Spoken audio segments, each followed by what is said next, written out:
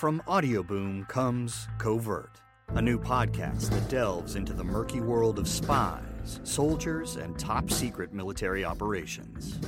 I'm Jamie Rennell, and together we'll discover the real stories of history's greatest classified missions, told by the operatives, soldiers, and journalists who experienced it firsthand. Follow Covert on Spotify, or subscribe now on Apple Podcasts, Stitcher, or wherever you find your favorite shows. 15 seconds. Guidance is internal. 10, 9. Ignition sequence start. Space Nuts. 5, 4, 3, 2. 1, 2, 3, 4, 5, 5, 4, 3, 2, 1. Space Nuts. Astronauts report it feels good. Hello again and welcome to the Space Nuts podcast with me, Andrew Dunkley, and my partner in crime from the Australian Astronomical Observatory is Fred Watson. Hello, Fred. Hi, Andrew. And today the pair of criminals are actually in the same place. Fred was just passing through and we were due to do a podcast, and he's dropped into my humble little office, which is just a bit bigger than an average household toilet. And here we are. Welcome. Thank you for coming to see me. That's great. I don't get many visitors. No, I can tell. No, it's great to see you. How long's it been? Quite a while. Who knows? A couple of years at least. Oh, easily. Maybe even 5 years. Yeah, because you used to come to our radio station when we broadcast together every month. That's right. That was decades ago. We got sick of each other, and we used to go for lunch. We had a great time. It was a great system. We had it all good. Worked out. Indeed, we did. Yeah. Anyway, here we are, and it's really good to see you. Honestly, you're looking well. You're looking fantastic. At least still alive. That's the thing. That's the most important thing. Now, today we're going to talk about the disastrous landing of Schiaparelli on Mars the other day, which unfortunately didn't go according to plan. We're also going to look at supermassive black holes because they're trying to figure them out. Yes. And then we're going to look at a couple of Chinese, we'll call them astronauts, but that's not what they are, who have just gone up to spend a month in space, which I imagine would be a lot of fun. But I also think ultimately you'd find there's a lot of downtime, and I reckon you can't go for a walk around the block or have a game of golf, and they can't even play ping pong. So not really. It's going to be interesting for them.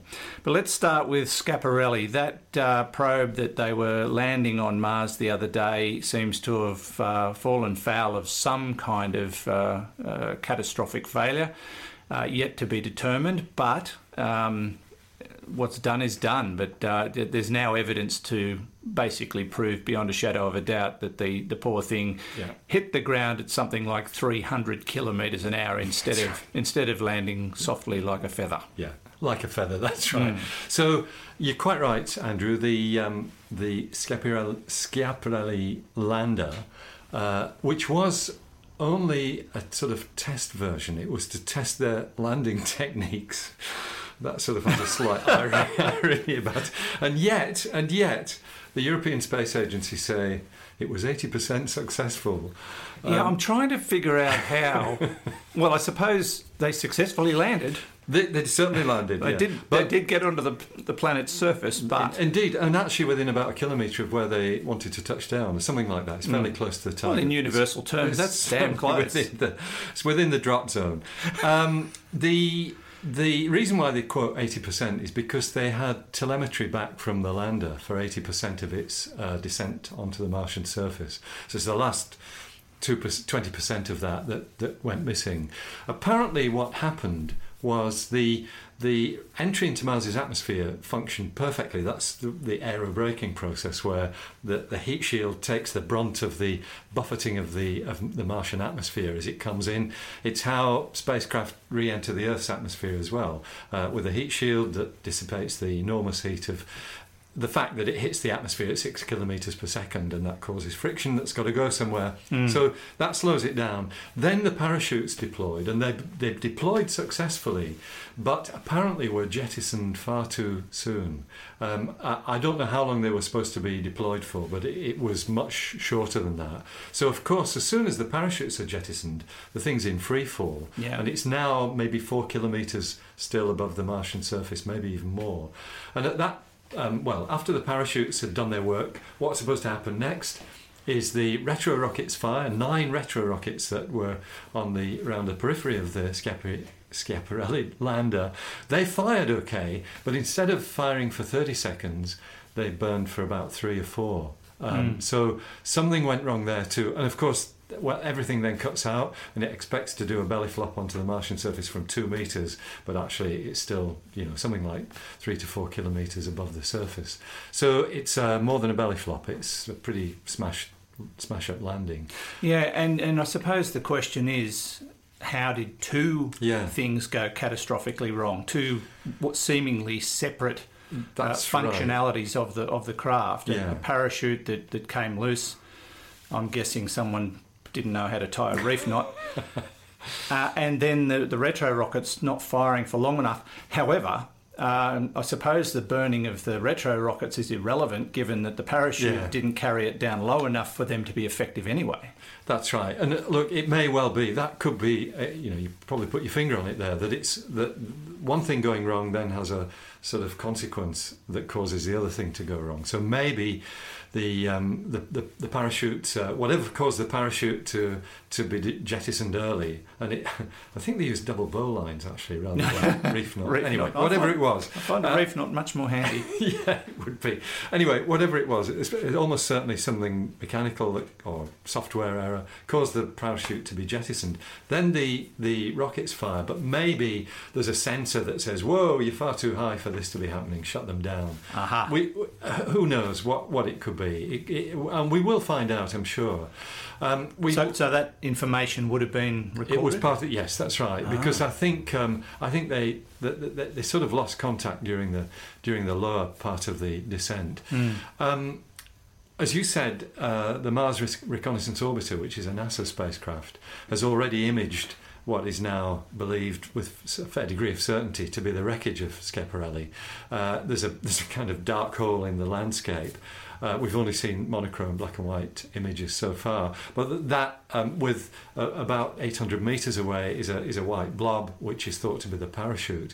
As we speak, as we go to air with this podcast, NASA are taking high-resolution images with there's a camera called HiRISE, something like High Resolution Science Experiment or something. It's carried on board Mars Reconnaissance Orbiter. That can see detail down to as little as 30 centimetres, a foot in the old measure. Oh, that's good. Compared with a much coarser view that the pictures we've got so far have got. So hopefully we'll be able to see a lot more of the detail of what's on the surface.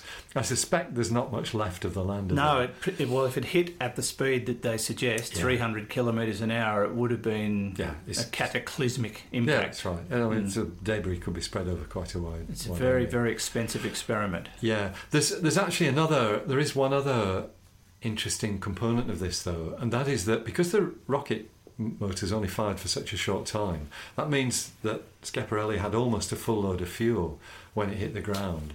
So there's probably an explosion as well, so it's not just the force of the impact. There might well have been an explosion. It could be why what we've seen so far has been a kind of dark patch on Mars's surface, although that could also just be the fact that it's disturbed the surface dust of Mars. Yeah, it's hard to tell from a scratchy black and white, but the evidence is that the area photograph didn't have that there last time. That's right. Yeah. So exactly. So there's been a it's clearly obvious that something significant happened. Yeah. What was it supposed to do if it got on the ground successfully? It had something like 4 Martian days worth of battery power. There were no solar panels. It was a fairly low budget item because what they were really testing was the technology to get it down on the ground. But there was something like 4 days of battery power to do various tests, atmospheric composition, weather situation, how much dust in the atmosphere, because Mars is a very dusty environment. No real sampling of the Earth on which it's at, or should I say the regolith on which it's at, because that's the Martian regolith is the name for the soil. However, we've got to mention this, Andrew, because the mission overall has been successful, because the other component of it, which is much more important than Schiaparelli, is the orbiter, trace gas orbiter, which has now gone into orbit around Mars. And that is a spacecraft that's got, I think, several years of work ahead of it. That's successfully been deployed. What's really interesting is what that's going to reveal about Mars, because one of its key tasks is to investigate trace gas in Mars's atmosphere, things like methane, which mysteriously comes and goes in Mars's atmosphere. And methane on Earth, most of the methane in the Earth's atmosphere is produced by living organisms. Yeah. It's biologically in origin. Now that, of course, you can't draw the bow that that means that the Martian methane is from methanogenic microbes, for example, or something like this, from life processes, because it could be volcanic in origin. If there's residual volcanism going on, stuff going on way down under the surface that lets the gas seep out to the surface, maybe that's where it's coming from. It's not beyond the realms of probability, really, but I mean, Earth leaks like a sieve. So it does. And even though Mars seemingly is not nearly as active as Earth, that doesn't mean it's not leaking a little bit. No, that's right. I mean, Mars has no plate tectonics, and that's why we don't have the volcanism that we see on the Earth with the Ring of Fire and all the rest of it. It's a very much quieter world seismologically than the Earth is. But yes, there could still be traces of stuff going on deep down under the surface which seeps up. We will find out. Yes, so the most important part of that mission was deployed successfully. Yeah. So the landing bit that was to teach them about landing was an absolute dud, but they might learn something from that. Absolutely will, yeah. Because it's that was a precursor to a lander in 2020 or 2021, which is the second part of the ExoMars project. This is a rover, 6 wheels, and a probe to dig down something like 2 meters into the Martian soil. So you can pretty much guarantee they won't make the same mistake twice. You would hope not. You would definitely hope not. All right, we'll watch with interest, and hopefully we will find out what happened. Find out more, yeah. And there's lots still to learn. And the Space Nuts will be the first to hear about it. Yes, I hope so. Yeah. You are listening to Space Nuts with Andrew Dunkley and Fred Watson. Roger, you're loud and clear here also. Space Nuts. Now, Fred, let's move on to supermassive black holes, which are brilliantly named because I'd say they're black holes that are supermassive in size.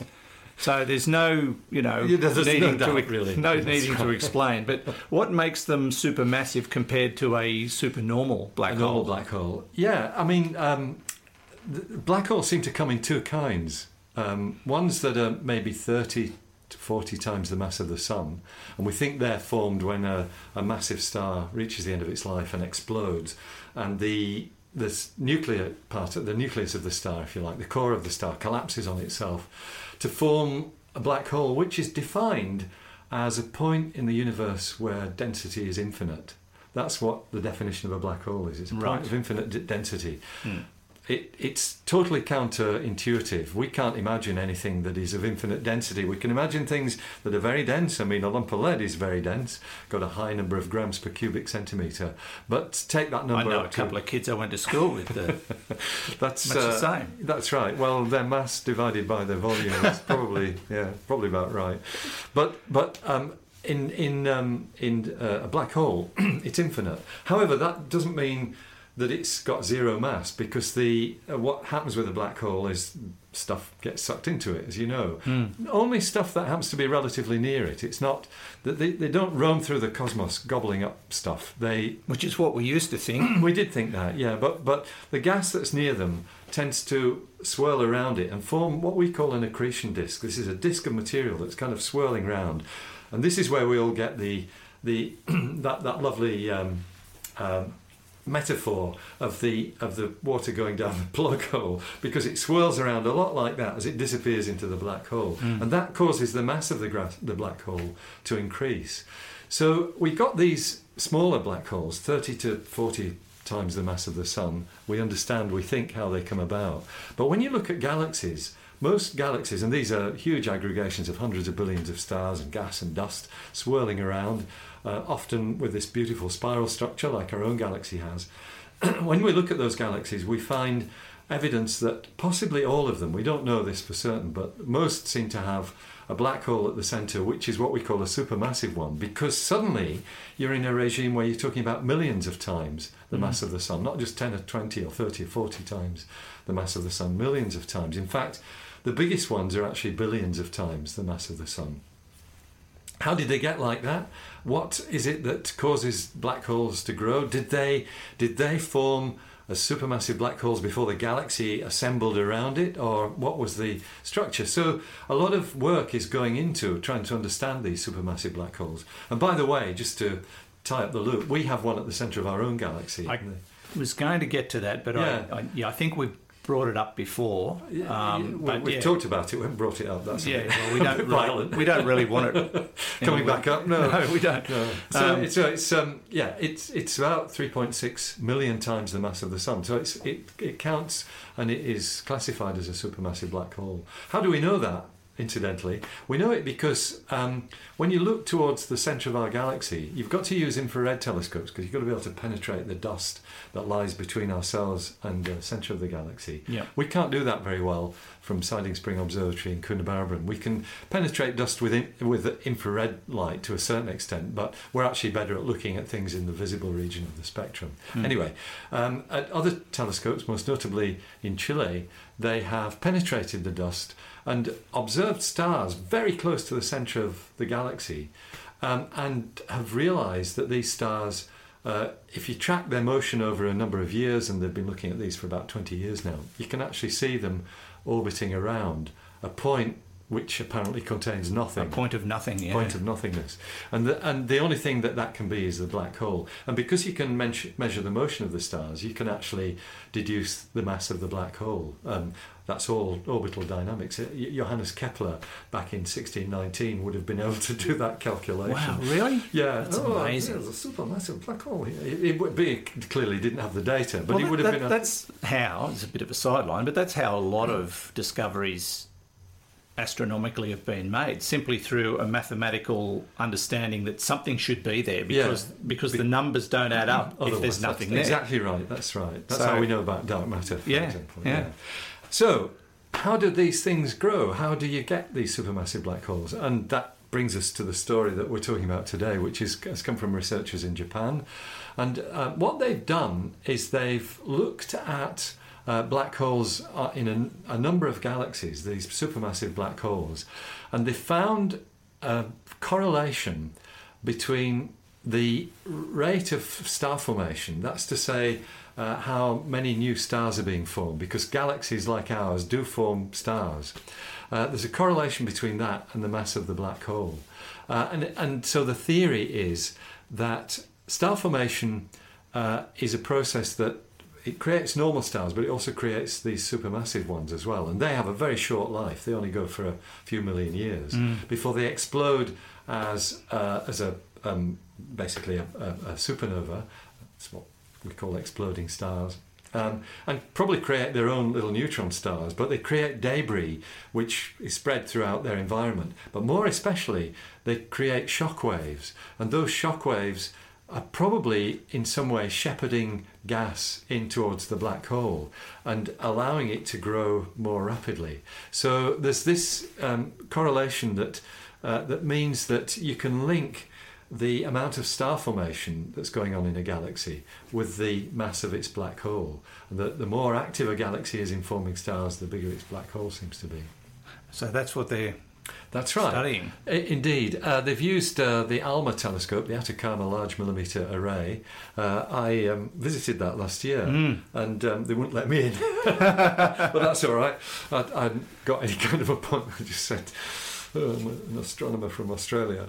Oh, yes, mate, pull the other leg. It wasn't quite like that. It was, sir, we cannot let anybody. They couldn't let anybody in, No.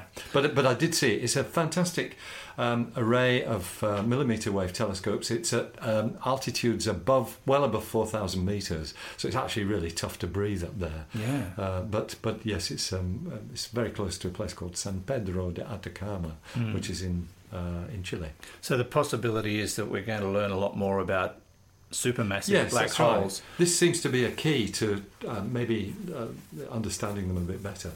And just one final point, I suppose. You mentioned that it's possible there's one of these at the centre of perhaps every galaxy. Yeah. Wasn't so long ago that we didn't think there were any planets other than our own in this particular solar system. Right. So, and now we're finding them everywhere. So it stands to reason that supermassive black holes are everywhere too. Commonplace, yeah. Yeah, they're really interesting objects, and of course they're very exciting in terms of the energies that they release, because they, with this accretion process that I mentioned before, this swirling disk of material that's been gobbled up by a black hole. One consequence of that, which is completely counterintuitive, is that they shoot jets of material up from their poles. Yes. So north and south, while they're gobbling stuff up from the equator, they're shooting stuff up from the poles. That's actually more a product of the magnetic fields that the black holes generate. The magnetic field kind of sweeps up material from the accretion disk and squirts it out along a very well-defined beam that's sort of basically set up by the magnetic field of the black hole. It certainly makes for some amazing astronomical photography. Indeed, that's right. Yeah, some of the images of these things are quite they're spectacular. Indeed. Right. More to come on that. Indeed. This is Space Nuts with Andrew Dunkley and Fred Watson. 0G, and I feel fine. Space Nuts. Now, finally, Fred, we're looking at one of the newer superpowers in space, and that is China. For a very long time, it was the Soviet Union / Russia, the United States, and they basically had a monopoly, or an oligopoly, if you like, over space exploration. Yeah. Then ESA sort of came into play, the European Space Agency. Now you've got India, now you've got China. They're all becoming huge players in this marketplace, as well as the private sector, which is starting to make a dent as well. Yep. We've just seen two, we're calling them astronauts from China, but what are they actually? I think the name is Taikonauts. But Taikonauts. I kind of like that. It is, it's a good one, yeah. But I should check that. But we'll call them astronauts for now. I mean, the Russian and Soviet astronauts were called cosmonauts, of exactly. course. So there was a distinction there. That's to give them their correct name. So they're going to spend a month in space? Indeed, yes. They went up a week or so ago in a spacecraft called Shenzhou 11. So this is it's basically the Chinese workhorse. Like the Russian Soyuz. It's based very heavily on the Soyuz spacecraft. I think it's almost a copy of a Soyuz spacecraft, but made by the Chinese and used with their Long March rocket series. These are heavy lift rockets that can take these things up to low Earth orbit. So a month or so ago, they placed in orbit robotically with no crew on board their space station, their small space station, which is basically it's actually called Tiangong 2, which I think means Heavenly Palace. Tiangong 1 was visited back in 2013 by, I think, 3 Chinese astronauts who spent something like 2 weeks on board it. Tiangong 1 is actually slightly controversial because some space analysts believe it's out of control now, and that its orbit is decaying, and that it will make an uncontrolled re-entry sometime in the second half of next year. There are other pundits in the space world who says, no, these guys... Everything's fine. Nothing to see here. So it's a question of whether you've still got control of the spacecraft to actually determine whereabouts it re-enters the Earth's atmosphere.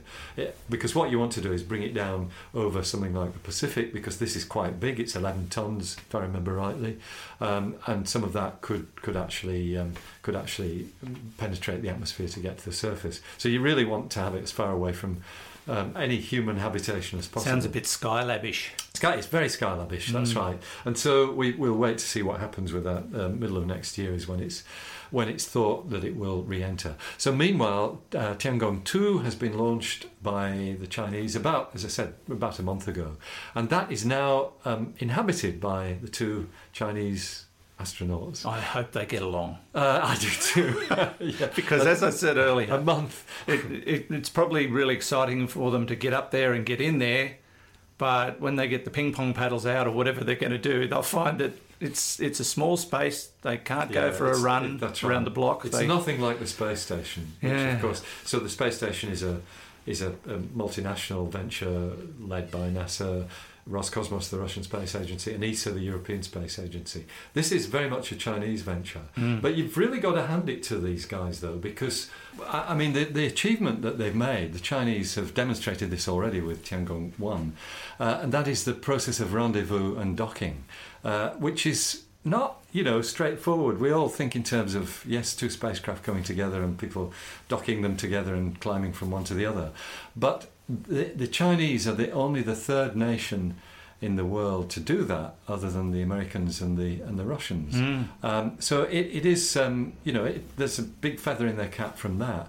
It took, when you think back to the Apollo space program, the principal function of the Gemini missions, you might remember there were the Mercury missions, which were the very first part of it, one crew member, a few orbits of the Earth, and then return. But Gemini, the second part, which preceded the actual Apollo missions themselves, was all about this rendezvous and docking process. So there were two-person capsules, and there were 12 Gemini missions, and many of them were flying simultaneously, so the guys could, bring their spacecraft together. And practice this whole technology of rendezvous in orbit and bringing the spacecraft together. A very far from a straightforward process, but the Chinese have done it, clearly done it successfully. Gosh, if everybody who's in the industry now were to get together and collaborate, what could we achieve? Well, that's right. I mean, I suppose the Chinese have got the advantage of 21st century computing power and things like that, which in 1965, when Gemini was at its peak, was certainly not the case. Well, the computers on spacecraft in the 60s, you would laugh at in your house now. Yeah, absolutely. Yeah. So it's amazing. Yeah. Well, we wish them well, and I'm sure there'll be more to tell about China in space in the weeks, years, and months to come. Right. Months and years to come. So there's certainly people to watch out for. And I love their names. The naming of their craft is astonishing. Of course, if Australia is in the space race, we'd be sending up Outhouse 1 or Thunderbox 2. It would be a bit of a problem. Yeah, well, people would get that. I mean, we've got that in the world of astronomy. We've got surveys. There's Wallaby and Emu are two surveys. They all have these acronyms all mean something. I'm involved with a survey called Taipan, and another one called Funnelweb. So. Very native animals to stay away from in this country. Exactly. Most definitely. Tells you all you need to know. Yeah. Fred, lovely to catch up with you in person. Yeah, great. For the first time in ages. Good to be here. Yeah. Sharing a microphone. Yeah, indeed. Thank you so much, and we'll catch up again real soon. We will indeed. That's Fred Watson from the Australian Astronomical Observatory. Thank you for listening to the Space Nuts podcast, and don't forget to keep in touch with us. Actually, Fred had someone walk up to him personally the other day and say, I listen to your podcast. That was Luke. Hi, Luke. How you doing? Yeah. He was screaming like a teenage girl at a rock concert too, apparently. Fred, not Luke.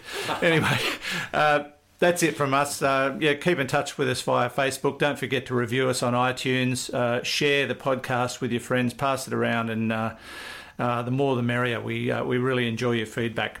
Until next time, thank you again for listening to Space Nuts. Space Nuts. You've been listening to the Space Nuts podcast. Mission complete, Houston. Subscribe to the full podcast on iTunes, Audio Boom, and Stitcher, or your favourite podcast distributor. This has been another quality podcast production from Bytes.com. From Audio Boom comes Covert, a new podcast that delves into the murky world of spies, soldiers, and top-secret military operations. I'm Jamie Rennell, and together we'll discover the real stories of history's greatest classified missions, told by the operatives, soldiers, and journalists who experienced it firsthand. Follow Covert on Spotify, or subscribe now on Apple Podcasts, Stitcher, or wherever you find your favorite shows.